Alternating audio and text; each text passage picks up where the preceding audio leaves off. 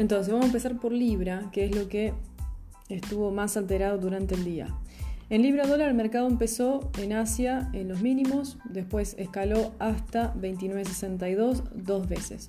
El precio ahora está en área de consolidación, con lo cual la preferencia en libra dólar es al comprador. Sin embargo, si el precio cae a 1.2930, otra vez volvería a las ventas. Difícilmente ocurra, pero es una posibilidad. Entonces, anotar estos precios. Tenemos 29.30 cae a 29.22 y ahí cualquier posición de venta en la zona me retiro. So, with the pound dollar we have this situation. The market went to the lows at 29.17 during Asia market and then all the way up on the opening of Europe up to 129.62 twice. Now the market is again into consolidation, and at this point we can't decide anything, but of course if pound dollar drops to 129.30, that's the sell price, down to 129.22. And if we have any sell transaction here, 29.17, then we gotta get out all of the sell transactions. If the price is about 29.40 during the day, then of course buyers are preferred. From 29.40, the price goes up to 129.50 and then again to 129.62. About 29.62, the next level is 29.77, and that's the moment when we consider all the buyers back, above the highest of today here. And I hope that's clear because, like I said, this consolidation we can't do much. We just gotta wait. Buyers are here and sellers are here. Vamos con euro. Let's go to euro. Bueno, euro dólar estuvo ahí sosteniéndose apenas al 1.12. Ahora cae otra vez a los mínimos. El problema de euro dólar es que si no consigue sostenerse hoy por arriba de mínimos, euro dólar pasaría. Y este es el stop, ya tiene que estar en su lugar. 11.78 por spread.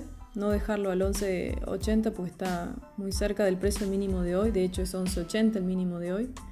11.78 cae a 11.74. Y si vemos que no se sostiene a 11.74, cambia completamente la zona de mercado y pasa 100% a los vendedores. Si durante el día se sostiene arriba del 11.80, posiblemente sean los mismos mínimos de las 3 oportunidades de marzo anteriores.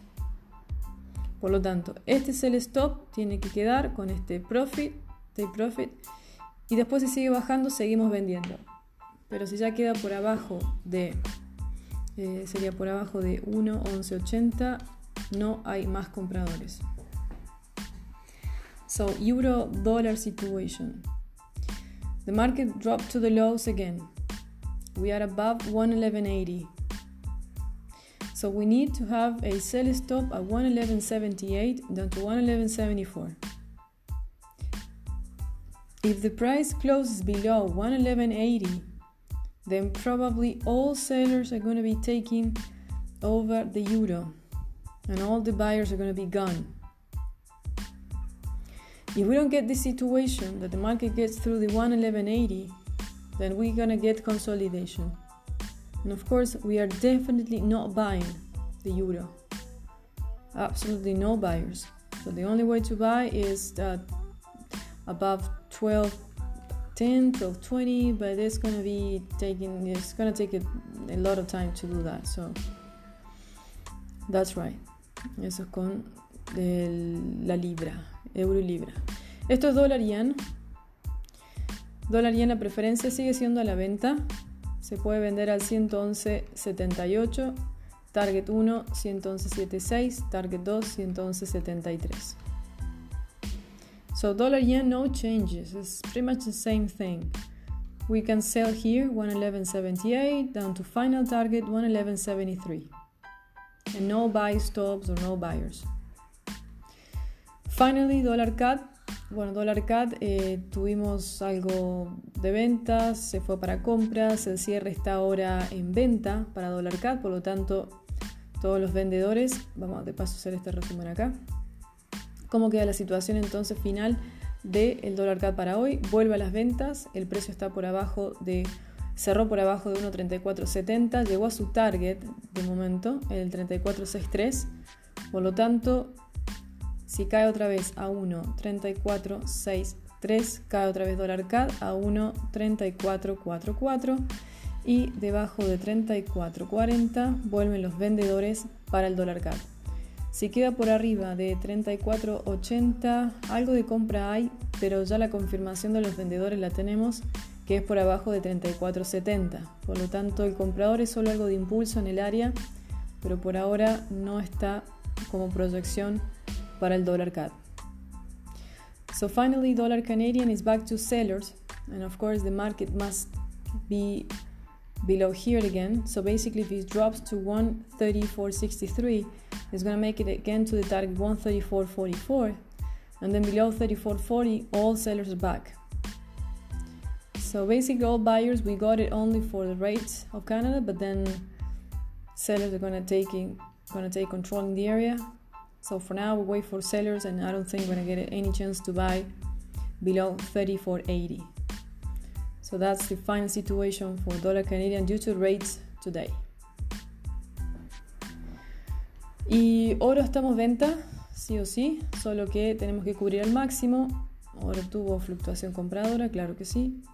No podemos vender en oro otra vez en el área, simplemente una vez que el precio quede por abajo de 1277,77 vuelve a las ventas, pero igual necesitamos cubrir al 1281,07, es decir, arriba de 1280 por si sigue habiendo presión de compra. Pero la preferencia, repetimos, es a la venta, no intentar vender, vamos a esperar este precio para que vuelva a las ventas y acá cubrimos. So this is gold situation. Like I said, gold is still for sellers, but we got all these buyers during the day. So we have to hedge with a buy and stop around here, basically above the 1280, 1281.07. And if it drops to 1277.77, all sellers are going to be back. But until then, the market is into buyers at this point. And that's the reason why we cannot sell back unless we get below here. No, debajo del 12.80 no está compra, está por venta. Si es compra solo cubrimos, pero no está para entrar compra. Bueno, eso es todo entonces. That's all we got for now. Voy a prestar atención a euro y libra, a ver si vuelve a los mínimos o no. So I'm going to be paying close attention to euro and pound to see if we get back to the lows or not. And that's going to be during the day.